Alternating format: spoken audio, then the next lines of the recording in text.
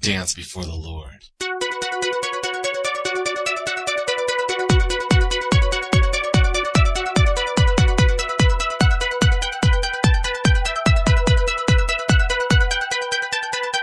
Shalom, shalom. My name is Ariel Ben Lyman Hanavi. I'm delighted to hear that you are drawn to the Jewish root that supports the grafted-in branches. You know, Torah is central to properly understand and perform the will of Hashem, that is, God. It is crucial for us to understand theologically that the primary purpose in Hashem's giving of the Torah as a way of making someone forensically righteous only achieves its goal when the person, by faith, accepts that Yeshua, Jesus, is the promised Messiah spoken about therein.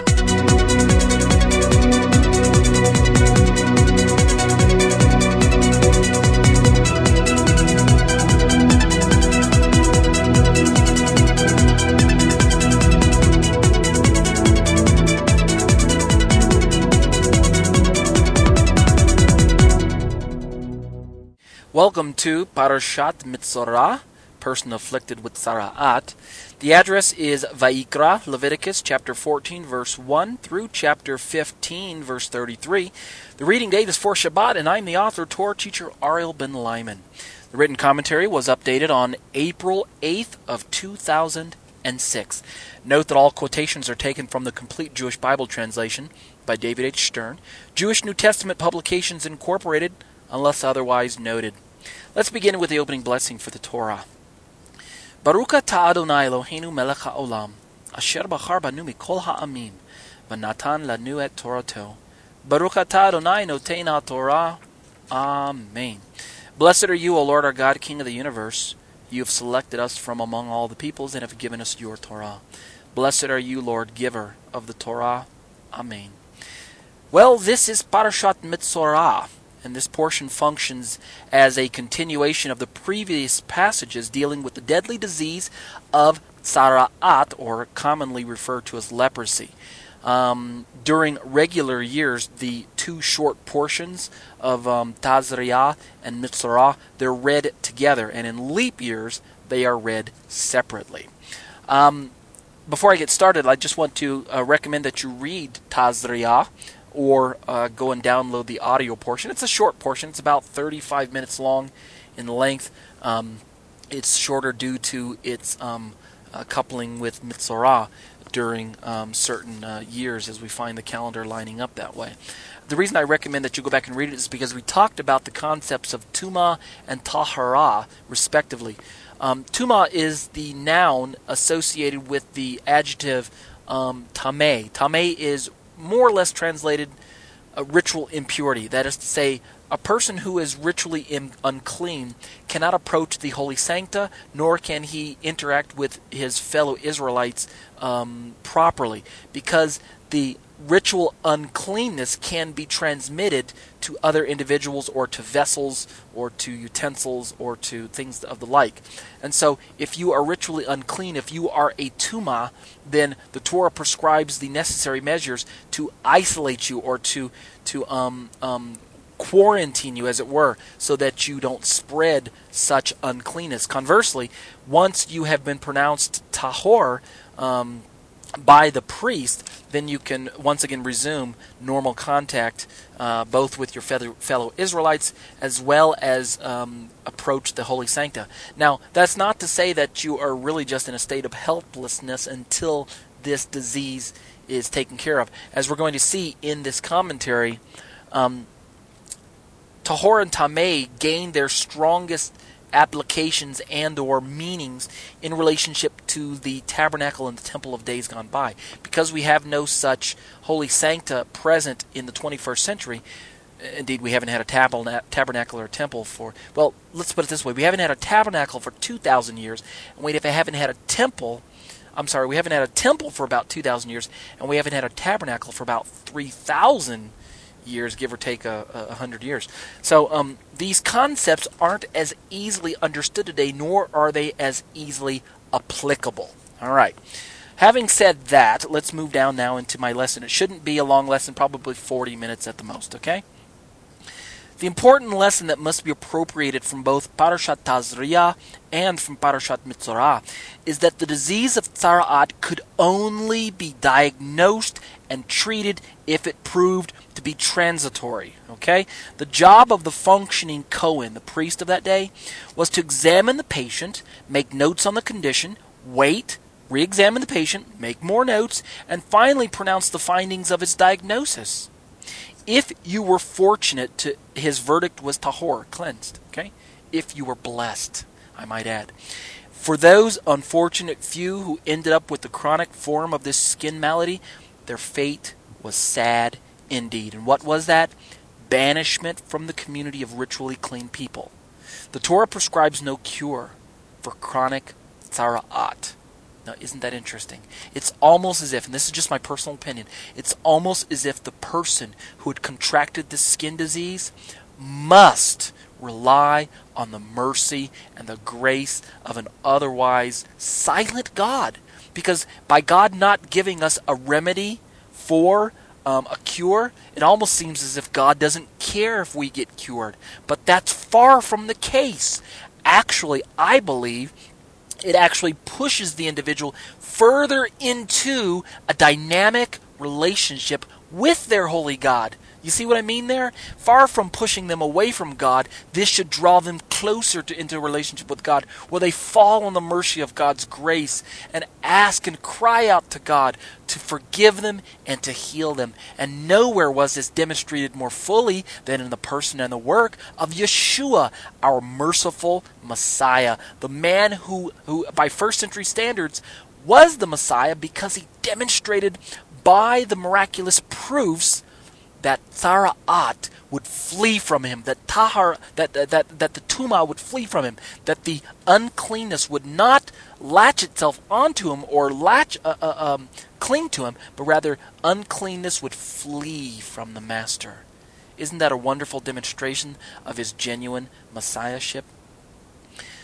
Before we go and just collapse everything into the person and work of Messiah, I'm not saying that's a wrong thing, but what we should be doing first and foremost as we seek to understand the Torah is to understand its application and its relevance for the persons who were living in the time period when the Torah was first given. Thus, we must do an historical construct of what the time period of the Tanakh was like. So this next section is going to be an exercise in that direction. So this next paragraph, or this next section, is entitled No Hope? With a question mark after the word hope. Izmar Shoresh, or Shorsh, is chancellor of the prestigious Jewish Theological Seminary in Manhattan, New York. His mother is a survivor of the Shoah, the Holocaust, and his mother has had chronic psoriasis for as long as he can remember. He makes an interesting comparison between this disease, tzara'at, and his mother's psoriasis, finally coming to this grim conclusion. Now, for this next section, I'm going to lift a quote directly from his website. The link is at the bottom of page 2, where the footnote number 1 shows up. All right, and you can click on that link if you'd like to read the full article. Let's read this chancellor's story about his mother, okay? I am struck rather by the fate of the person who came down with psoriasis. What would have happened to my mother in the Israelite camp in the wilderness? Our material, which is entirely of priestly origin, focuses exclusively on diagnosis. The function of the priest is to distinguish between the chronic and the temporary state of a skin ailment. That may require a period of quarantine, 1 or 2 weeks, everything in multiples of 7, of course, after which a final determination is made. Should the person be lucky enough to be declared clean, he or she would be subject to more than a rite of purification, which would be subject to no more than a rite of purification, which would eliminate all traces of impurity.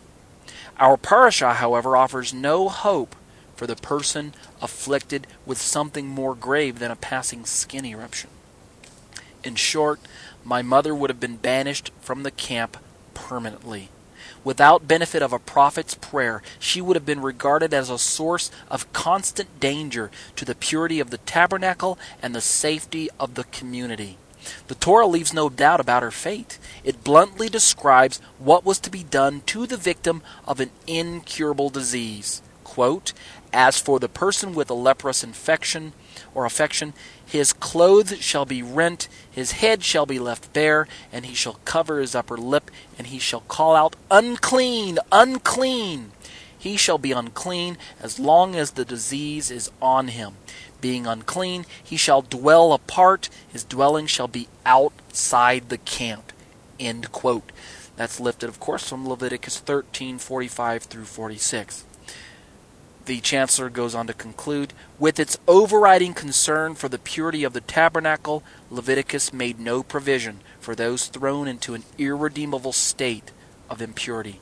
It extended neither sympathy nor support to those most in need of both. Clearly, the public took good precedence over the well-being of the individual. End quote. That's a very sad commentary in many ways. This comment of his hits home when we realize that such individuals' lives were forever altered by the decision made by the priest. Such individuals might possibly fall into a state of bitterness and resentment against both the priest and against God for seemingly, quote, cursing them, end quote, with this skin condition. Don't you think so? What would you do if what would you do if you're the chancellor's mother? What would you do if you were the individual living in the time period of the Tanakh and you had contracted Sara'at? Would you get bitter against God? Would you curse him to the day you died? Would you be bitter against the priest for pronouncing you as a tumah? Or would you do something else? Let's read on. Hashem is not without compassion. Our God is the same yesterday, today, and forever. His love is demonstrated in every generation, but has been demonstrated most completely, as I mentioned earlier, and effectively in the generation that Yeshua lived in. Why? Because only Yeshua has been documented with curing an Israelite from the chronic form of Tzara'at. Again, Naaman is an exception to this statement in the sense that Naaman was told to go dip and be cleansed in I believe it was the Jordan River, a river which he complained about was dirty.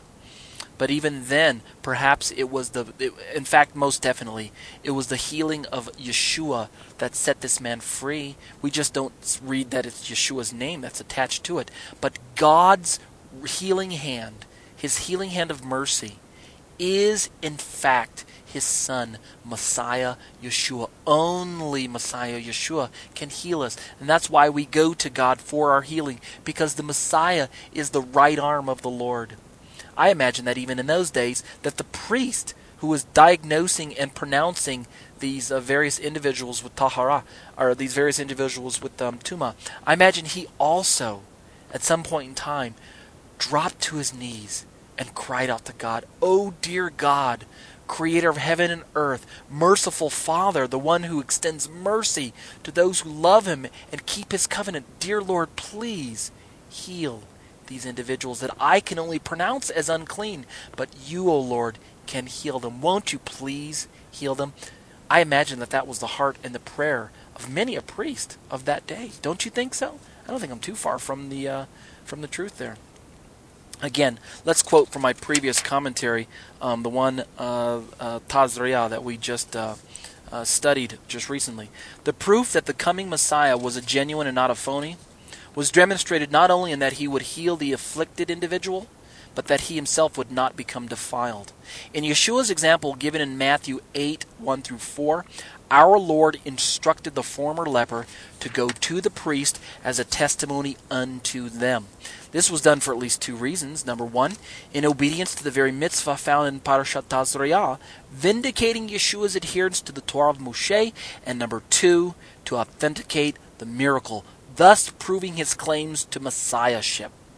In every single instance where he healed the inflicted or raised the dead, his holiness did not decrease. His state of clean never diminished. On the contrary, disease and death always fled from his presence. Surely he was the Messiah for those days, and surely he is the Messiah for us today, end quote. As I stated at the close of the previous commentary, quote, when our uncleanness encounters the holiness of the prophet from Nazareth, our disease must flee. We have no need to go about crying, Tameh, Tameh, unclean, unclean. Rather, we have the freedom to pronounce Tahor, Tahor, cleansed, cleansed. This wonderful truth, the one I'm describing for us, is a result of our placing our trusting faithfulness in the hands of the healer of healers. Why do we resist his healing? Just like the leprous individuals of our two Torah portions, we need to come before the priest, for only his office was given the authority to make the pronouncement Tameh upon the inflicted individual.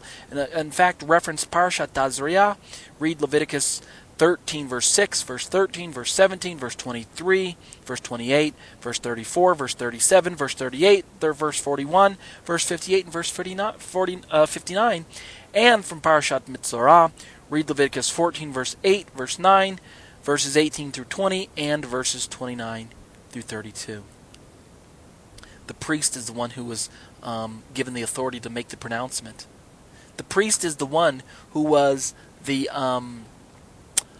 eyes and ears of God, as it were. He is the one who diagnoses the individual, and he is the one who makes the pronouncement whether or not the individual was clean. He was not the individual in the case of the Tanakh who was able to clean the individual, who was able to heal the individual.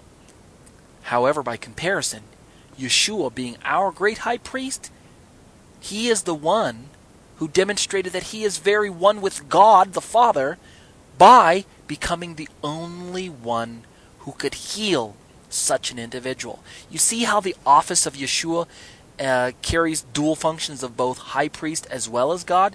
Yeshua is our high priest. He is the one who was hearing the prayers and the intercession. He intercedes for us on behalf of a holy God and otherwise unholy people. Yet, Yeshua also demonstrates his oneness with the Father by being the only individual, the only person able to heal a person afflicted with the deadly, infectious, leprous disease known as Tzara'at. It must be individually internalized by each and every one of us today that in our Messiah, Yeshua, the Torah calls all genuine believers a kingdom of Kohanim, a kingdom of priests, a title previously exclusively reserved for Am Yisrael in Exodus 19:6, but now extended unto the entire body of our Lord. Read Revelation 1:6. What is the implication? How does that bear significance for us today that we are referred to as a kingdom of priests, both in Revelation and in 1 Peter, I might add? Well, as priests, we have the awesome responsibility of showcasing the glory of Hashem to the surrounding nations, as well as ministering to one another in the body. That's right. The priest was responsible for ministering healing, as it were, to the people who came to him. In his diagnosis of the disease, he was doing the work of God. He was not healing the people, but he was doing the work of God. He recognized that in pronouncing a person unclean, that he was safeguarding the ritual purity of the community, and in welcoming the very same individual back into the community after the healing took place, he was again doing the work of God. It comes full circle. How does this apply to you and I today? Well, this means that the healing of the person afflicted with Tzara'at among us takes place when the genuine flow of mercy and grace from the healer flows through us. We don't heal the individual. We are his hands and his feet. We extend mercy and grace to the individual, and God is the one who does the healing. Yes, today, Yeshua still seeks to touch those lepers among us. Yet his hands and his feet are actuated, as it were, within our hands and our feet. If we fail to reach out to our own community, then how is Yeshua able to heal among us? We have been given the important task of becoming His hands and His feet so that we can reach out to those in our community who are desperately needing a healing from the Master. We extend the mercy of God to those in our community as we interact with them. We have become His extension of mercy and healing among the inflicted and the afflicted, I might add. We've got to reach out to one another in love and mercy. We cannot close up and withdraw ourselves from interacting with those in our community. To be sure, it's a sin. I won't say any more on that lesson. I guess that speaks for itself. Let's move on in my commentary. This next section is entitled Spotting the Phonies. Oh yes, wherever the genuine is in existence, you can bet that the charlatans are sure to be there to try and steal the limelight.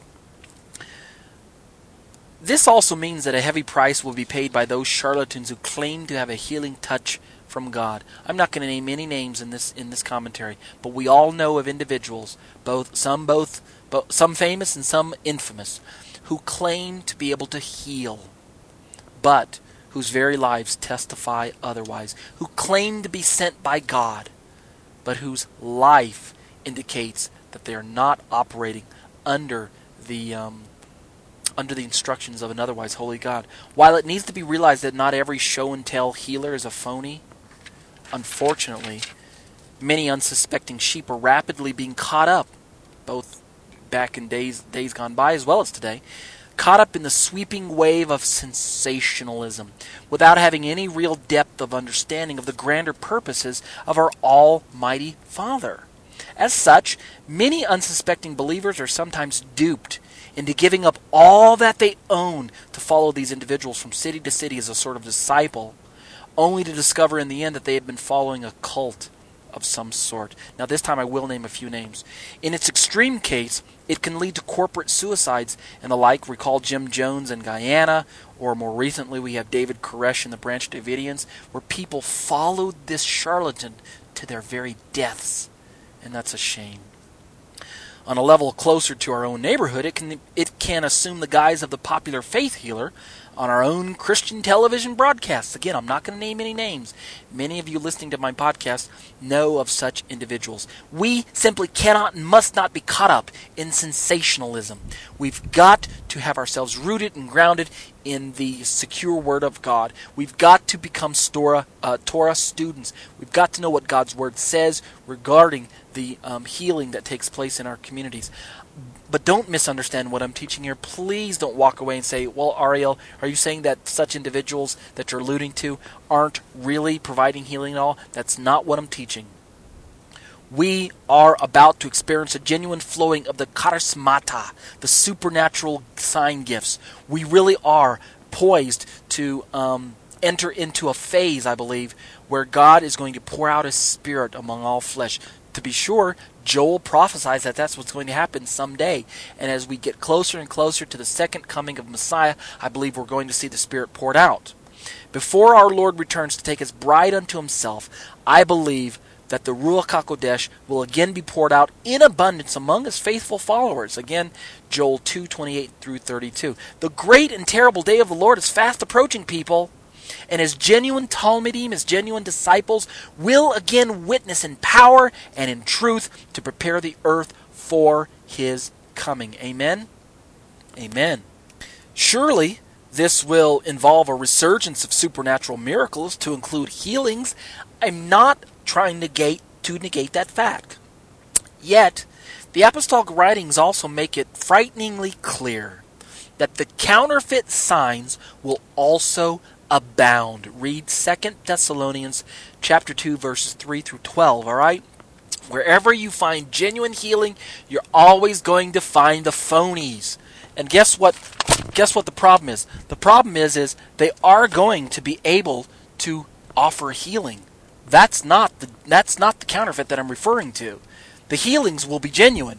The problem is they won't be sent by God. So the scary part in this whole thing is that healing at times may not always be from God. Oh yes. The occultic powers, the demonic forces can and do heal. Oy vey. We need therefore to learn in this day and age how to spot the genuine and how to avoid the counterfeit. So that's where I'm going to turn next in my commentary. How do we accomplish this task? This next section is entitled Getting Under the Skin. And there's a pun there intended, obviously. Allow me to make a midrash on the current parasha, okay?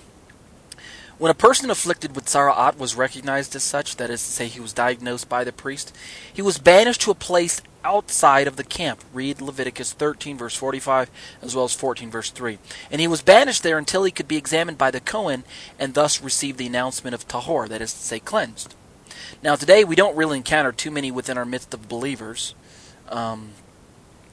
with the deadly disease of leprosy. Remember, the unclean individual came from among their own, right? The unclean individual was not someone who just wandered in from the surrounding nations, walked up to the priest and said, "Hey, guess what? I got this really infectious skin disease. Can you tell me what's going on?" What we're referring to is individuals within the community of Israel who were otherwise expected to be able to interact with the both the people of Israel as well as with the Holy Sancta, and in this interaction, they found themselves in a state of impurity.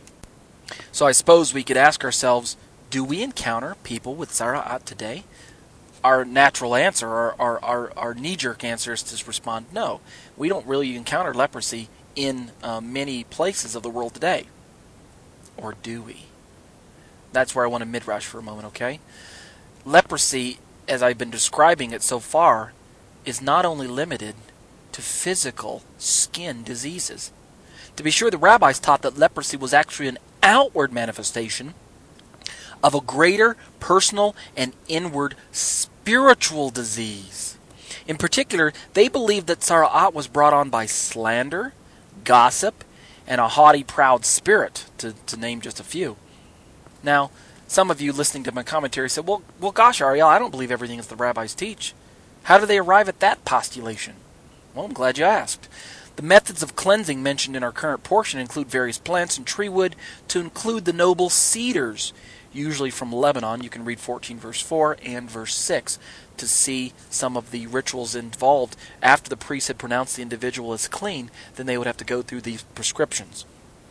Let's turn now to the Talmud to see where the rabbis get the impetus for this explanation of theirs. The Talmud states in Ecclesiastes Rabbah 7, actually it's the Midrash Rabbah, to Ecclesiastes 7, quote, "This is what Solomon said, why are the most majestic and most humble of plants, cedar wood and hyssop, combined in these rites of purification? Because man is stricken with leprosy as a punishment for being haughty and arrogant as a cedar, and when he humbles himself like the lowly hyssop, he will ultimately be cured." End quote. Now again, that's rabbinic midrash, but before you just close down on me and disagree, hear me out, all right? The genuine healing of tzara'at of an individual, physical tzara'at, brings with it a healing of the mind and the spirit as well as the body. In other words, we're talking about the holistic healing. The ancient Israelites didn't think of a man as separated into the three components like we kind of describe them today: the body, the mind, the spirit, where they can function irrespective of one another and not worry about it. In other words, if the body was sick, the mind suffered, and if the mind was sick, the body suffered, and if both were sick, then the spirit suffered, and on it went. The relationship between the three parts worked in conjunction, in tandem, so that if one part was sick, it affected the other two parts. That's the Hebraic way of thinking of a person, and consequently, I think that's the correct way to think today. We can't have individuals who walk around who are sick in the body, who are not also affected in their spirit and in their soul. Okay? If the person remains outside of the camp of genuine believers, then his healing was probably a show. And in the end, it won't just be his body that perishes. What do I mean? In other words, let's say we've got someone who's sick in their body, and they come up to this healer of today. Let's say they come up to one of these faith healers, and they say, "Heal me, O faith healer. I believe in Jesus. Heal me." And they get healed of their affliction in the body.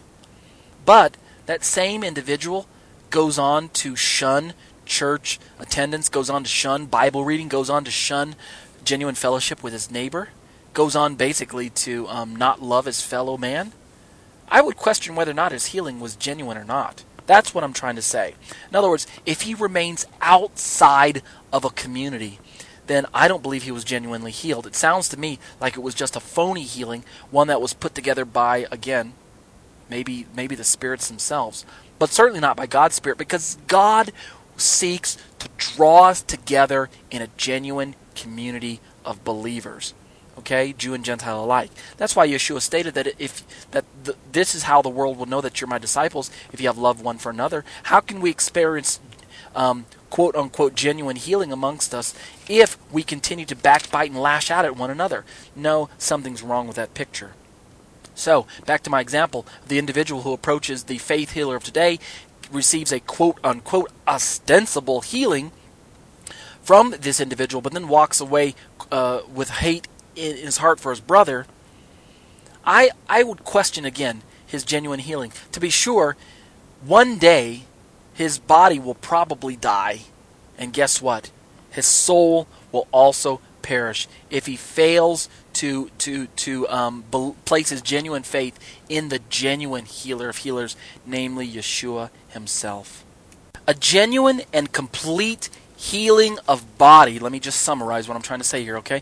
A genuine and complete healing of body by the genuine healer of healers should be followed by a genuine healing of the spirit. Wouldn't you agree? The healings described in our parasha allow the individual to do what? To come back into the community, and this was mainly on the physical level. An individual who surrenders to the master physician and becomes supernaturally cured of his physical and spiritual tzara'at, likewise becomes a member of the community of called out ones, our believers, okay? Let's do our part in helping these precious new members feel welcomed. This next section in my Torah commentary is going to relate a personal lesson that I myself experienced. Now, I've told the story to other individuals, and it goes back a few years. But let me go ahead and retell it for those of you who are new to my commentaries, all right? I for the most part, the incident is accurate. I didn't change much of it. I changed a little bit of it just to contextually fit my commentary, but for the most part, it's fairly accurate, all right? I want to build on the rabbi's interpretation and further suggest that the tzara'at infecting many believers today, the leprosy that I'm describing, is indeed a spiritual sickness, okay? In other words, I'm making a midrash on leprosy, on tzara'at. I'm not saying that tzara'at doesn't exist today. I just don't have the medical research to go out and properly demonstrate that it does exist today. It probably does exist in some cases and in some countries. I don't think that there are many verified reports of leprosy in America today. However, what I'd like to do is midrash on the topic of spiritual leprosy. In other words, spiritual disease, all right? When we knowingly, well, let me just back up. It's agreed that we all belong to a community, all right? We belong to the community. Believers are part of a greater community. No man is an island unto himself. Yet when we knowingly or unknowingly allow our various members to be used as instruments of unrighteousness, I believe we open the door to spiritual defilement.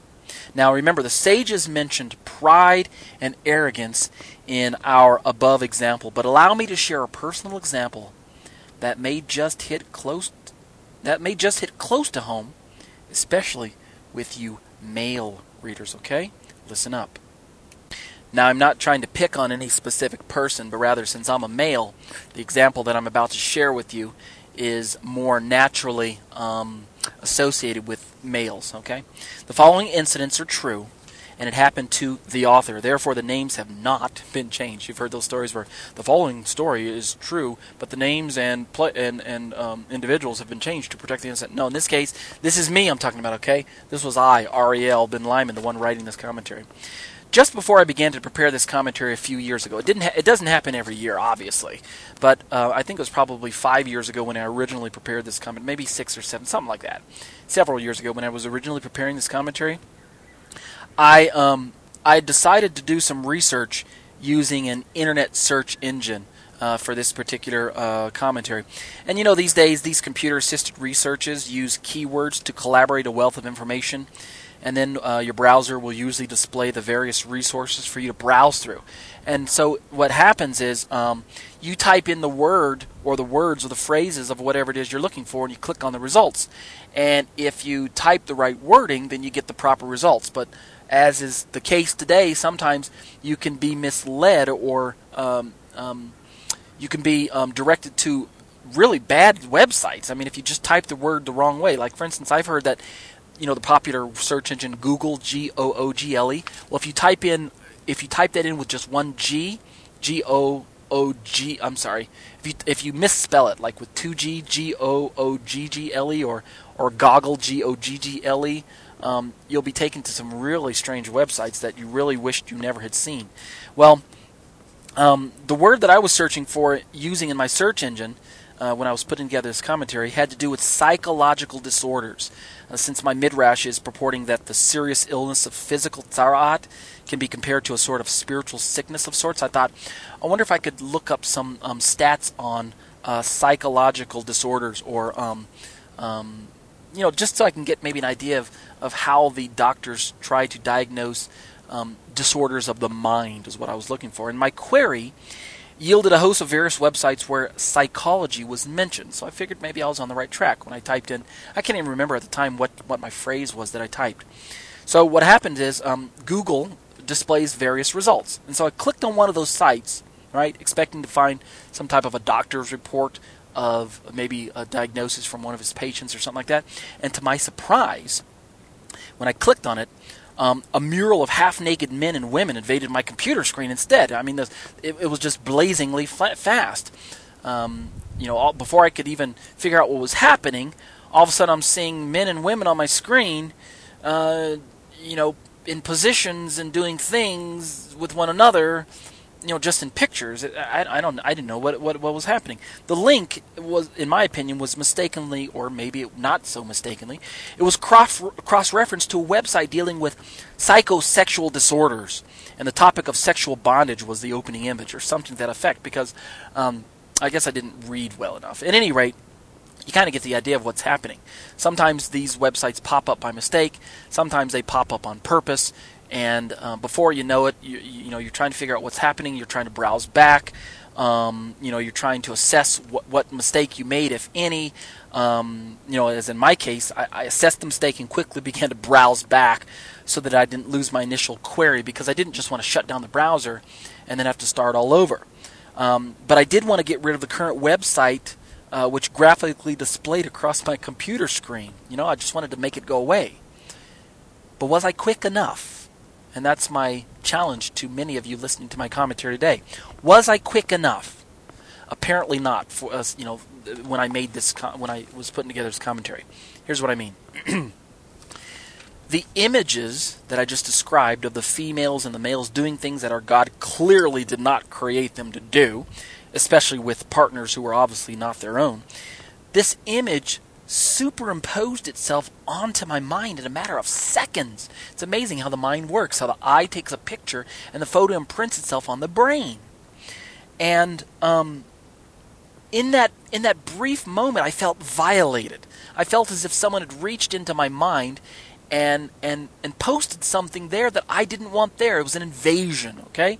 Why would Yeshua allow this mistake to make its way to my computer? I thought to myself, why? And, you know, for a brief moment, I was kind of upset. You know, this is my computer. And this is a computer that I've dedicated for use for the Torah portions, and the browser is dedicated for God's work. And so I wish to spread the good news of the Messiah's atoning death, his burial, his resurrected life. Why did this happen, in other words? Well, when I was putting together the commentary, again, this didn't happen this year, in the year 2000, when I'm making this recording. Rather, again, this happened probably 7 years ago. I decided to forget about it and go on to type the very commentary that I'm sharing with you today. But the image wouldn't let me focus on the Torah. I kept thinking about I was analyzing the image, and it doesn't help the fact that I'm highly analytical to begin with. It wasn't so much that I was focusing on the image as it was that I was analyzing perhaps the image and why it happened and everything else in between. And what I decided to describe was that my mind had contracted a small form of tzara'at, and it was beginning to make my whole body feel infectious. I felt diseased, and I figured to myself, I need a Kohen. I need a priest fast. So I didn't want to leave my room or leave my house and go down to the synagogue and talk to the rabbi, or go to the church and talk to the priest, if you get my meaning. I needed, however, words of healing and comfort.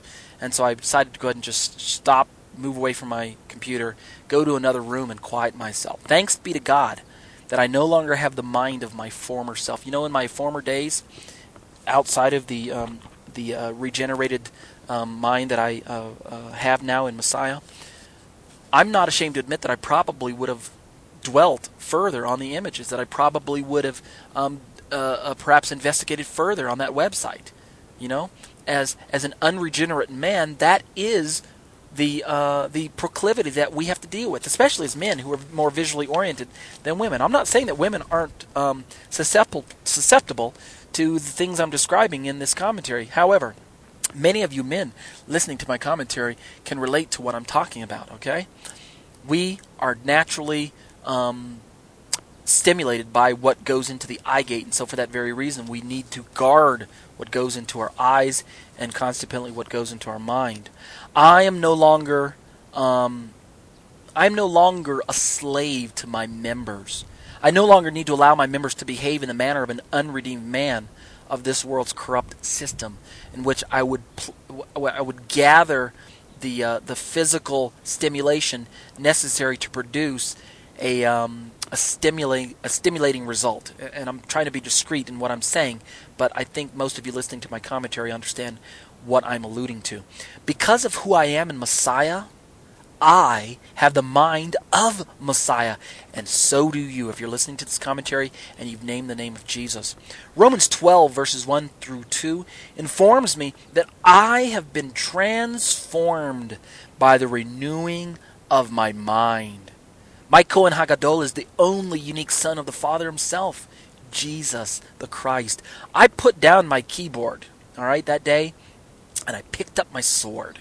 I stopped typing and went to the other room. I picked up my Bible, my Torah, and I thumbed through the current parashah looking for that blessed phrase. Where was it? There it is. Quote, "Thus the Kohen will make atonement for him, and he will be clean." That's Leviticus 14, verse 20, the last half of that verse. Those comforting words exploded upon the soul that was tainted with this world's leprosy. I humbly accepted my high priest's cleansing and his pronouncement of Tahor. The Spirit of the Holy One entered into my mind once again, and I felt his supernatural cleansing wash over my soul. And it was a wonderful cleansing. It was a wonderful healing. And so I basked for a moment in the light of this glorious truth, because the Word of God and the Spirit of God tell me who I am in Messiah. But you know what? Hashem wasn't finished cleaning me just yet. You know, I'm reading about the individual who contracts tzara'at and what the priest is to do once he pronounces the statement that he's clean and the ritual that he's to go through. In other words, I felt as if God were saying that my body itself, not just my mind, but my body itself needed to be immersed in this cleansing power. And so what did I do? I took a shower. I don't have a bathtub that I can fill up with water, and besides it would take too long. I just wanted to experience this cleansing on a very tangible level, and so sure enough I took a shower. And you know what? It was amazing what the physical manifestation of a spiritual truth can do for the soul. The water pouring down over my head and washing the impurity, as it were, down the drain. I felt recharged. I could kind of, for a moment, I could identify with the person that I'm reading about in the book of Leviticus. I felt recharged and freshly prepared to write the commentary that I'm sharing with you right now. And so the Holy One, blessed be He, turned an otherwise trivial incident into something for me to be personally personally thankful for. And so I thanked God for the incident and for it happening. I prayed that I would not fall into the trap of yielding my members to unrighteousness. And I think those of you listening to my commentary who've gone through similar incidences, I'm not suggesting that you have to do what I did. I'm not saying that you have to pull out your Bible, turn to certain verses, and then as a result take a shower or a bath or something like that. But you know what? It worked for me. If I had a mikvah tank, I would have gone through a mikvah instead. I don't have a mikvah tank. But if you have access to one, I highly recommend it. But what I do recommend you do is this.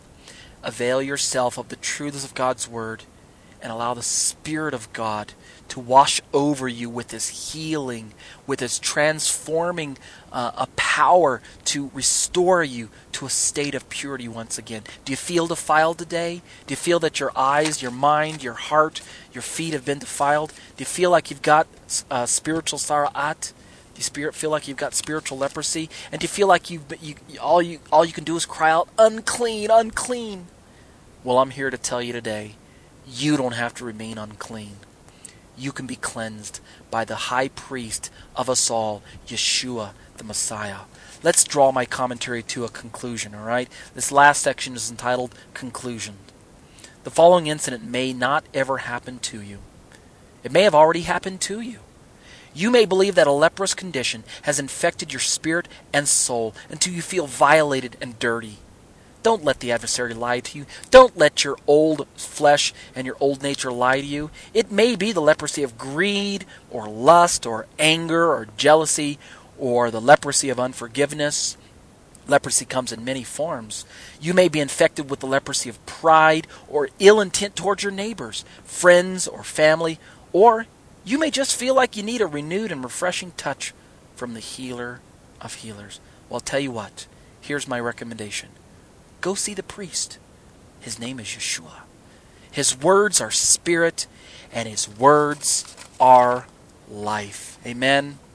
Amen.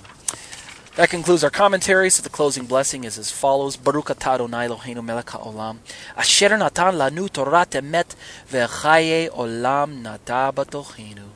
Baruch atah Adonai noten haTorah. Amen. Blessed are you, O Lord our God, King of the universe. You've given us your Torah of truth and have planted everlasting life within our midst. Blessed are you, Lord, giver of the Torah. Amen va'amen. Shabbat shalom. That concludes our show for today. Remember, because the Messiah has already come, the Torah is now a document meant to be lived out in the life of a faithful follower of Yeshua, through the power of the Ruach HaKodesh to the glory of God the Father. It should not be presumed that it can be obeyed mechanically, automatically, legalistically, without having faith, without having trust in Hashem, without having love for God or man, and without being empowered by the Ruach HaKodesh. To state it succinctly, Torah observance is a matter of the heart, always has been, and always will be. My name is Torah teacher Ariel ben Lyman Hanavi. The intro and outro song was produced and performed by Ryan Kingsley. For information on contacting Ryan, you can reach me by email at yeshua613@hotmail.com. That's YESHUA number 613@hotmail.com, or visit our website at graftedin.com. That's graftedin.com.